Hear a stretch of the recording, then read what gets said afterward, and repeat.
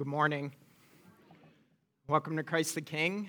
My name is Penny. If you're a guest or a visitor, welcome. We are glad that you are with us this morning as we gather for worship and sing to our Lord as we come and we sit under His Word. So if you are a guest or a visitor, welcome.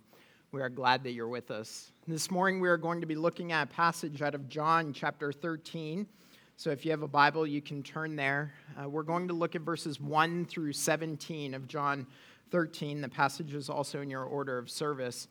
The last number of weeks, we've been looking at these various episodes in the life of Peter. And if you recall, we're using Peter as basically a gateway into what it looks like to be a disciple of Christ. So our focus isn't so much on Peter, but it's on Jesus. Right, that Jesus is informing us as he interacts with Peter and the other disciples of what he is, how he is to function in our lives, and what we are to be in response to that, how we are to follow him and to live as his disciples. And so this morning, as we look at the way that Peter and Jesus interact with each other, a common theme comes out.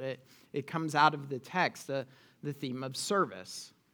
Now, if you're a Christian, if you've been around the church, if you're not a Christian, but you have friends who are, you've probably heard that phrase used by Christians, right? That we are people who serve, that's what we're supposed to do, that we come to a worship service, right? It's part of our common vernacular. This is what we say. We serve God, we serve one another, we serve the body.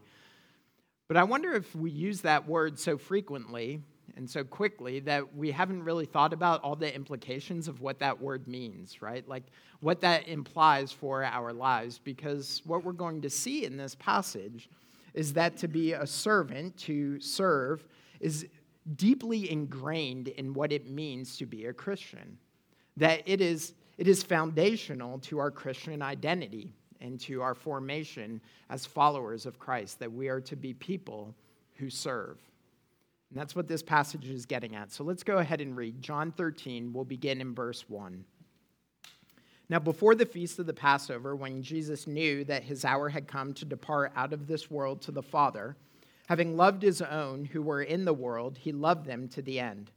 During supper, when the devil had already put it into the heart of Judas Iscariot, Simon's son, to betray him, Jesus, knowing that the Father had given all things into his hands, and that he had come from God and was going back to God, rose from supper. He laid aside his outer garments and taking a towel, tied it round his waist. Then he poured water into a basin and began to wash the disciples' feet and to wipe them with the towel that was wrapped around him. He came to Simon Peter, who said to him, "Lord, do you wash my feet?" Jesus answered him, "What I am doing you do not understand now, but afterwards you will understand." Peter said to him, "You shall never wash my feet." Jesus answered him, "If I do not wash you, you have no share with me." Simon Peter said to him, "Lord, not my feet only, but also my hands and my head." Jesus said to him, "The one who is bathed does not need to wash except for his feet, but is completely clean. And you are clean, but not every one of you." For he knew who was to betray him. That is why he said, "Not all of you are clean." When he had washed their feet and put on his outer garments and resumed his place, he said to them, "Do you understand what I have done to you? You call me teacher and Lord, and you are right, for so I am. If I then, your Lord and teacher, have washed your feet, you also ought to wash one another's feet. For I have given you an example, that you also should do just as I have done to you. Truly, truly, I say to you, a servant is no greater than his master, nor is a messenger greater than the one who sent him. If you know these things, blessed are you if you do them." Friends, this is the word of the Lord. Thanks be to God. Let me pray for us. Our God and our Father, we do thank you for this portion of your word. We thank you that we have this beautiful picture of Christ serving his people. And I pray that as we look at this passage and as we delve into it, as we think about it, as we seek to apply it to our lives, that you would allow the words of my mouth and the meditations of our hearts to please you, so that all that we do today and tomorrow and all of our days would give you honor and glory. So help us now, we pray, in Jesus' name. Amen. Amen. Well, Henry Nouwen was a Catholic priest who was a scholar and academic. Henry Nouwen wrote many books. Some of you may be familiar with some of them, Return of the Prodigal or In the Name of Jesus. These were books that he wrote that were for popular level reading and were excellent. Henry Nouwen was a scholar and academic who for 2 decades taught in the halls of places like Harvard and Yale and Notre Dame. He had surrounded himself with theological minds and engaged in deep theological conversations. He was a scholar. He had great influence, great prestige, great learning. Well, after 2 decades of living in what would have been the pristineness of the scholarly study, he stepped away from that study and he moved into L'Arche communities. So the L'Arche communities were communities, they still are in existence now. They're communities for the severely mentally handicapped, that they would come and that they would live in these communities and that they would be cared for and they would be loved and they would be treated with dignity. And after 2 decades of teaching and of scholarly research, Nouwen pulled away from that and he moved to one of these communities in Toronto, Ontario, called Daybreak. Now, this was a big deal at the time.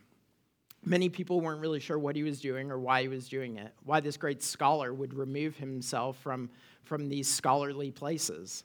And so Philip Yancey, an evangelical writer, he decided to find out why. So he goes to Toronto and he seeks to interview Nouwen to understand what it was that caused him to leave the halls of Notre Dame and Harvard and Yale and go to this place.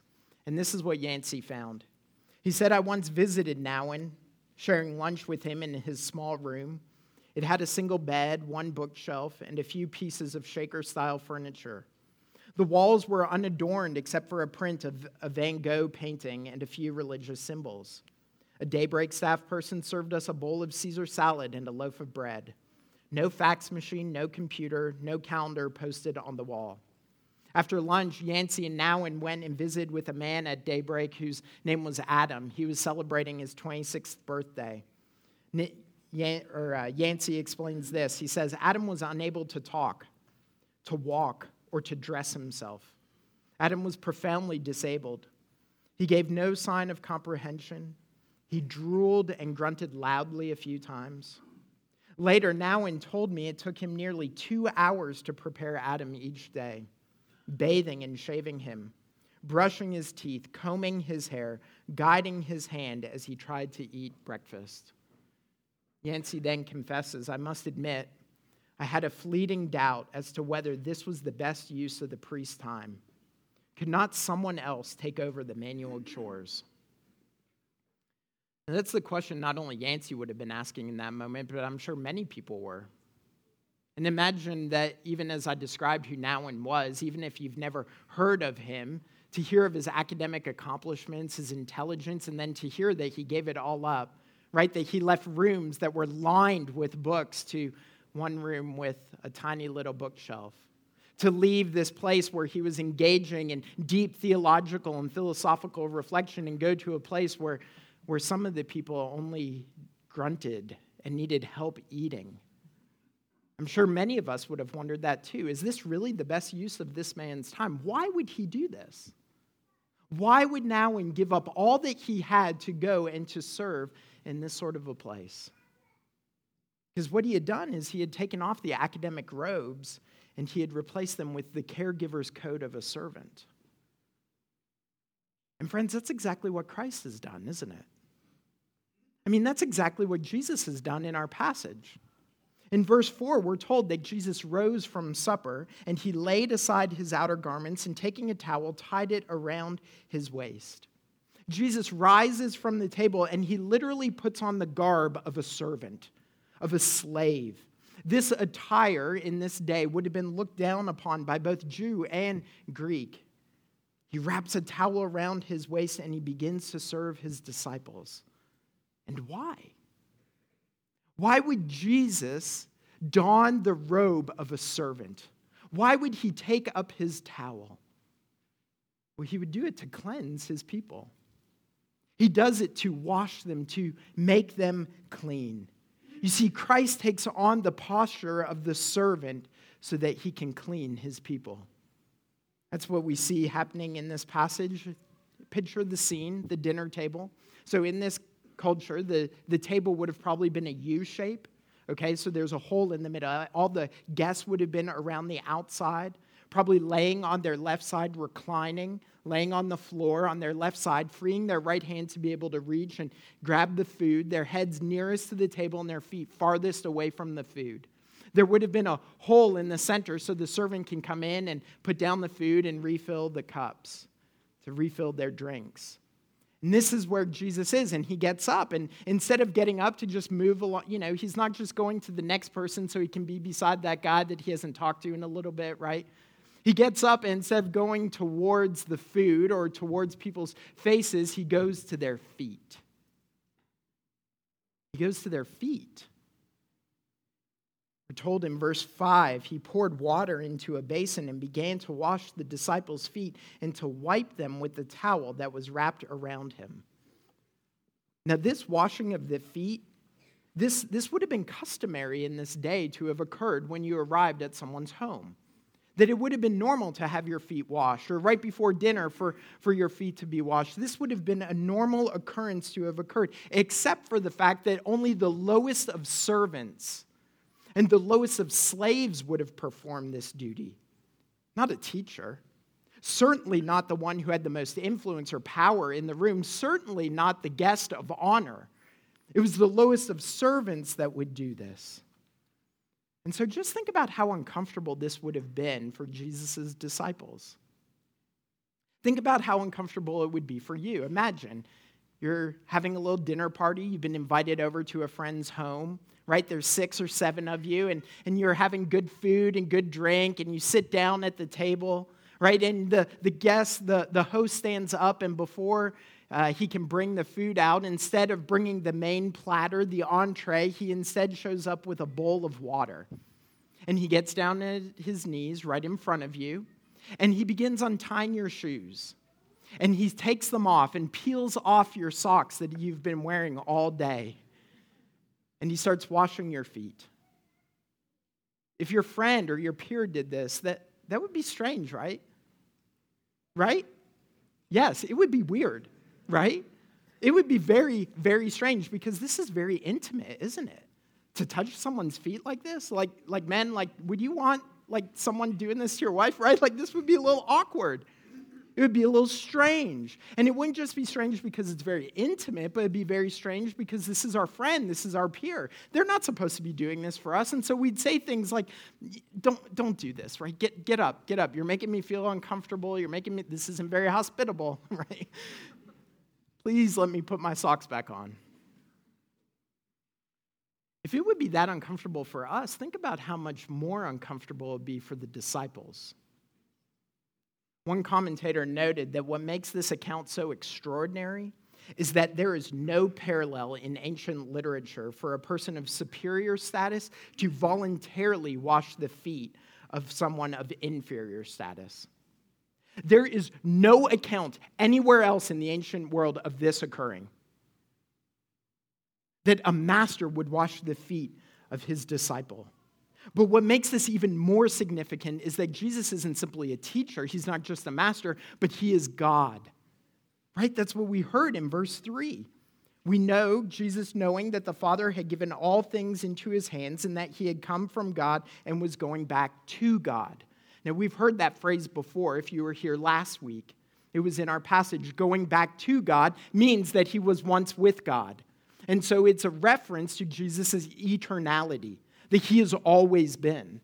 And so Jesus returning to the place that he once was is pointing to his divinity. And so think about this now. The second person of the Trinity, the eternal Son of God, the God-man, is getting down and washing his disciples' feet. He should have been the one who had every right to demand his disciples to wash his feet, and instead he reverses it. He gets down and bathes them. This would have been extremely bizarre. And in fact, it was. That's why Peter in verse 6 says, "You wash my feet?" And in verse 8 he says, "You shall never wash my feet." It doesn't fit within Peter's categories of what the master is supposed to do. Peter's objection, though well-intentioned, is clearly misguided. Because Jesus won't have the towel removed from his hands. He won't have it taken away from him. He doesn't take off the servant's clothes. He keeps them on. And he does so because he knows what he must do. He has to cleanse his people. Now, they don't fully get it, right? Jesus said that. He said, you don't really get what I'm doing right now, but don't worry, you one day will. They don't fully understand that Jesus is going to wash them, not just wash their feet, but that this washing of their feet is an object lesson for the greater cleansing that will one day come. Because Jesus isn't just wiping the dirt and the grime off their feet, but he is going to serve them by going to the cross. That's why Paul in Philippians chapter 2 says that Christ did not count equality with God a thing to be grasped, but emptied himself by taking the form of a servant. He humbled himself by becoming obedient to the point of death, even death on a cross. The Son of God humbled himself before his people. He washed their feet. He cleansed them of the dirt and the grime and the filth. And this is symbolic of the greater cleansing that he will perform. That's why in verse 8 he says, if I do not wash you, you have no share with me. What he's saying is that if you want to belong to Christ, if you want the filth of your sins washed away, it can only happen through the cleansing work of his death. It can only happen through his cross. And so how does Peter respond? Peter thinks he's getting it, doesn't he? He thinks he's kind of understanding it, right? He hears, well, if I want some of Jesus, I got to let him wash my feet, so I'm going to just ratchet it up a little bit, right? Somebody laughed when I read it, and rightfully so. You should have laughed at Peter's response, because what does he say? Lord, not my feet only, but also my hands and my head, right? I love his exuberance. If I get a little bit of Jesus from him washing my feet, I wonder how much I get if he washes my whole body. But he still really doesn't get it, does he? So Jesus has to clarify again for him. And he does so with this interesting statement in verse 10. The one who is bathed does not need to wash except for his feet, but is completely clean. And you are clean, but not every one of you. Okay, that is kind of strange, isn't it? So are you clean or are you not? Well, which is it? Well, it's yes, right? That's what Jesus is getting at. So think about it like this. So the other night, this image came home to my home the other night. So it's the end of the night. We've eaten our dinner. The kids are getting ready for bed. We're getting ready to do our family devotions, our Bible study, and that sort of thing. And so before we do all that, they have to go up and they shower, right? Get ready for the day. Wipe off the filth from the day and get ready for tomorrow. So they come down, and they're not in their pajamas yet, but the sun's still out, right? Because it's daylight savings, or whichever one we're in right now, right? The sun's later. It's staying up, and it's dry, which hasn't happened in like 6 years, right? So it's dry, and the sun is out, and, they've got all kinds of energy. And so what do they say? They say, can we go outside and jump on the trampoline? I know we've bathed. I know we're clean, but can we go? And it's like, of course, get out of the house, right? So go and jump. And so they did. And they jump around on the trampoline, and after a little while, they come back in. But it wasn't hot enough, and they hadn't jumped long enough to really work up a sweat. So when they came in, we didn't go, man, you guys are disgusting. Get in the shower, right? They're still clean. They're still clean. But their feet, you see, even though it was like 48 degrees, they took off their shoes and their socks, and they jumped on the trampoline. And so the rest of their body was clean, but their feet were disgusting, right? Their feet needed to be cleaned again. They were clean, and yet they still needed to be clean. And the same is true of us. You see, that's what Jesus is saying. We have been cleansed by his work on the cross, and yet, because we sin, we still get our feet dirty. We still get our hands dirty, right? I mean, we've been clean, made clean, and we are being made clean. This is one of the reasons why we confess our sin every single week. It's not because we don't believe that Jesus' grace is not enough. It's not because we think that if we don't confess, then maybe his grace really doesn't cover us. Maybe we're really not. No, it's because we continue to sin, right? We continue to get our feet dirty. We continue to walk through the muck. And so we need to confess. We need to say to Jesus, I know I am clean, but I need to be cleaned again. To put in our theological language, we have been sanctified and we are being sanctified. You know, like oftentimes in the New Testament, that word sanctified is in the past tense. You are sanctified. Christ has sanctified you. It has happened. And he is continuing to sanctify us. We are holy and he is making us holy. This is what he does for us. I mean, what wonderful grace and love that the second person of the Trinity would get down on his knees and wash our feet to point us to the greater cleansing that he will give. That he would cleanse us by the giving of his blood. That he would make us clean, and he is committed so much to us that when we trample through the mud, he cleans us again. What wonder, what grace. This is why we come to him looking for us to be made clean, because he serves us by cleansing us. But his service of us is also the model for our conduct. You see, he doesn't just stop there. He calls us now to imitate his service. It's what we see. Jesus cleans their feet. He puts back on his garment. He returns to his place at the table, and we read in verses 12 through 17. He says, "Do you understand what I have done to you? You call me teacher and Lord, and you are right, for so I am. If I then, your Lord and teacher, have washed your feet, you also ought to wash one another's feet. For I have given you an example that you also should do just as I have done to you. Truly, truly, I say to you, a servant is not greater than his master, nor is a messenger greater than one who sent him. If you know these things, blessed are you if you do them." So Jesus is making an argument from greater to lesser. If the master, if the Lord is willing to don the servant's clothes and take up his towel, so should you. Now, this doesn't mean literally we have to wash feet. Okay, there are denominations, Christian denominations, that practice foot washing, and even some that have argued that this is a formal ordinance of the church or a sacrament, and we don't believe that, and if you'd like to discuss why we don't think this is a sacrament, I'd be happy to talk to you after the service or some other time. But no, what Jesus is saying is metaphorically we are to wash one another's feet. And so what this means is that none of us can say this task that is before me, that this need that is presented itself, that this responsibility that has been given to me, that this is beneath me. That's what he's telling us. And yet it's easy to think that, isn't it? This need is beneath me. Like getting down on the floor and playing with the kids in the nursery, it's really not someone else can do that. Making the coffee, picking up after other people. Well, that's, if I just do it, then no one else will do, I'm just encouraging them to keep doing it, right? Like we can start to think, like, this isn't my responsibility.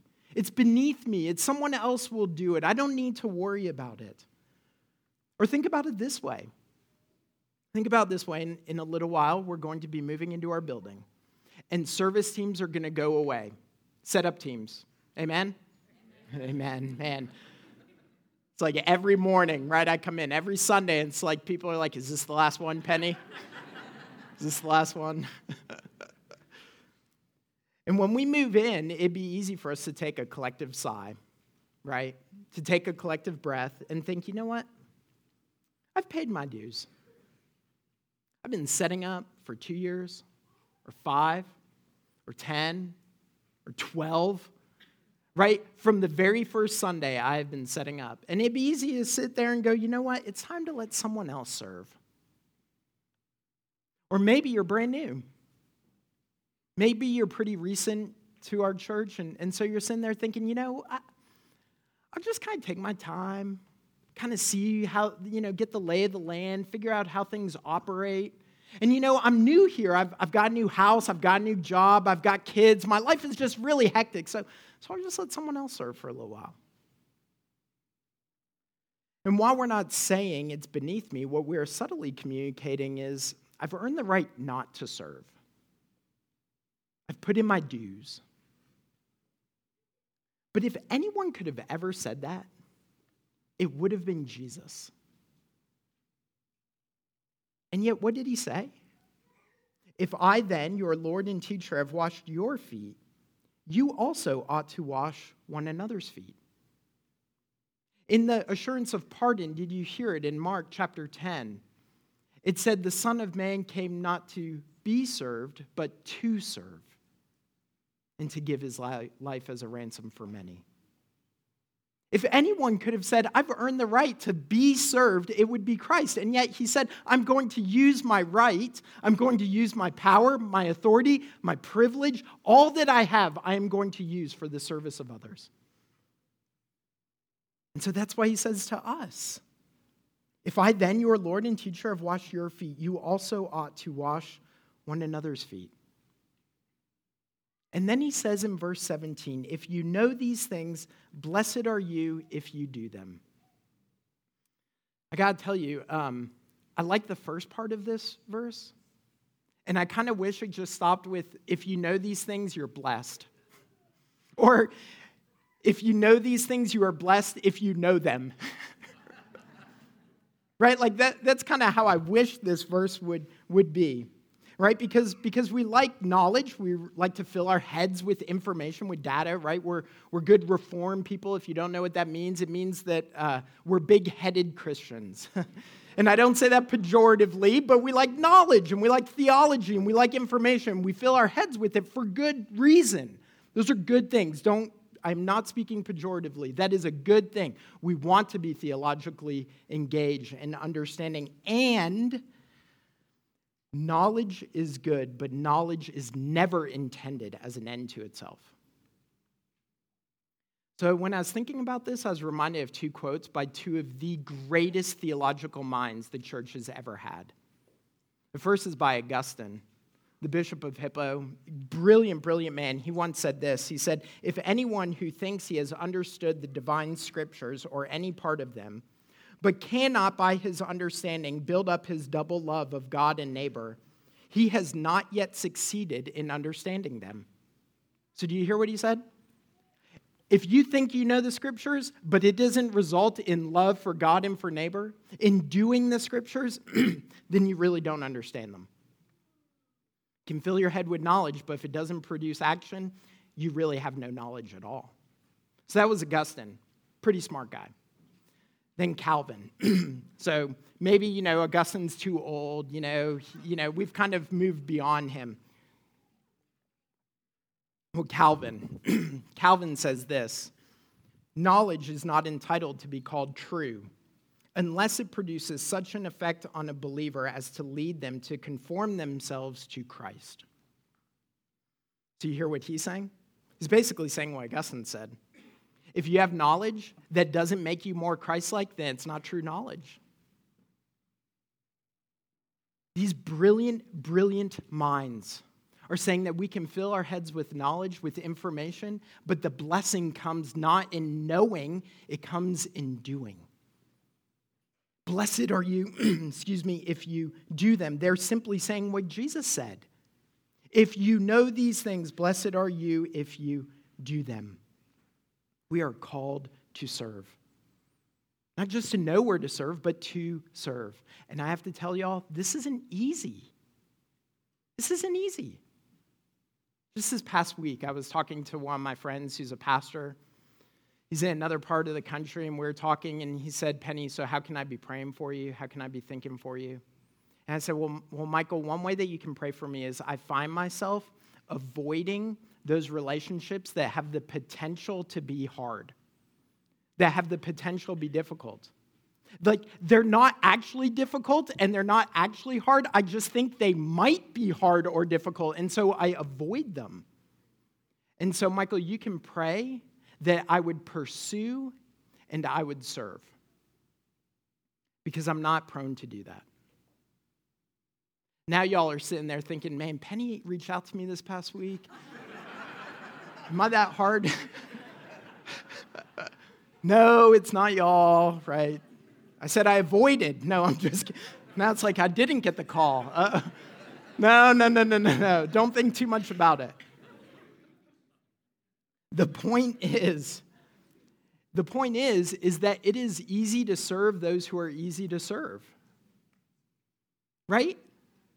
Our friends, the people who will appreciate it, the people who might serve us back. It's easy to serve those who are easy to serve, but those who are hard to serve, the difficult people in our lives, the people that are hard to be around.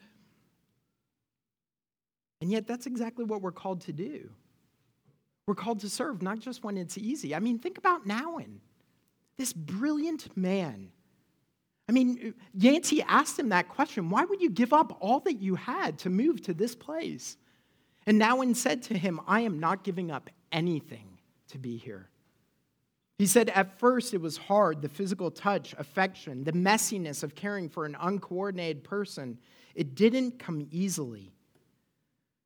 But Nouwen said, but I've learned to love Adam, to truly love him as my friend. And in the process, I've learned what it must be like for God to love us. I mean, think about the people that Jesus washed their feet. Think about who they were. Peter would deny him, and he washed his feet. Thomas would doubt him, and he washed his feet. Judas would betray him, and Jesus knew who was going to betray him. This one who was called of the devil, and yet he still got down on his knees and he washed his feet. And think about us. Because the truth is, y'all, none of us are easy to serve. Because the truth is that though Jesus, he washed the feet of a betrayer and he died, and he washed the feet of a doubter, he also died on the cross for his enemies. And that's what we were, his enemies. Because of our sin, we were in rebellion against him, and yet what did he do? He did not regard equality with God something to be grasped, but he took on flesh, the form of a servant, and he humbled himself to the point of death, even death on a cross. The Son of Man did not come to be served, but to serve and to give his life as a ransom for us, even us. Friends, that's why we're called to serve. We are called to take up our towel because Christ took up his towel in service to us. Amen. Let's pray. Father, we do thank you. We thank you that you have sent your Son, our Lord Jesus, to serve even the likes of us. Let us always be mindful of that. Let us always be full of gratitude of the great act of service that you have performed for us. We would have never asked for it because we wouldn't have known, and yet you gave it anyway. You gave yourself, and so we thank you. And we praise you and ask that you would help us to always be mindful of this so that we would enter into those difficult places, those hard conversations, those strained relationships, and we would do so looking to serve as you have served us. Help us now, we pray. In Jesus' name, and God's people said, amen.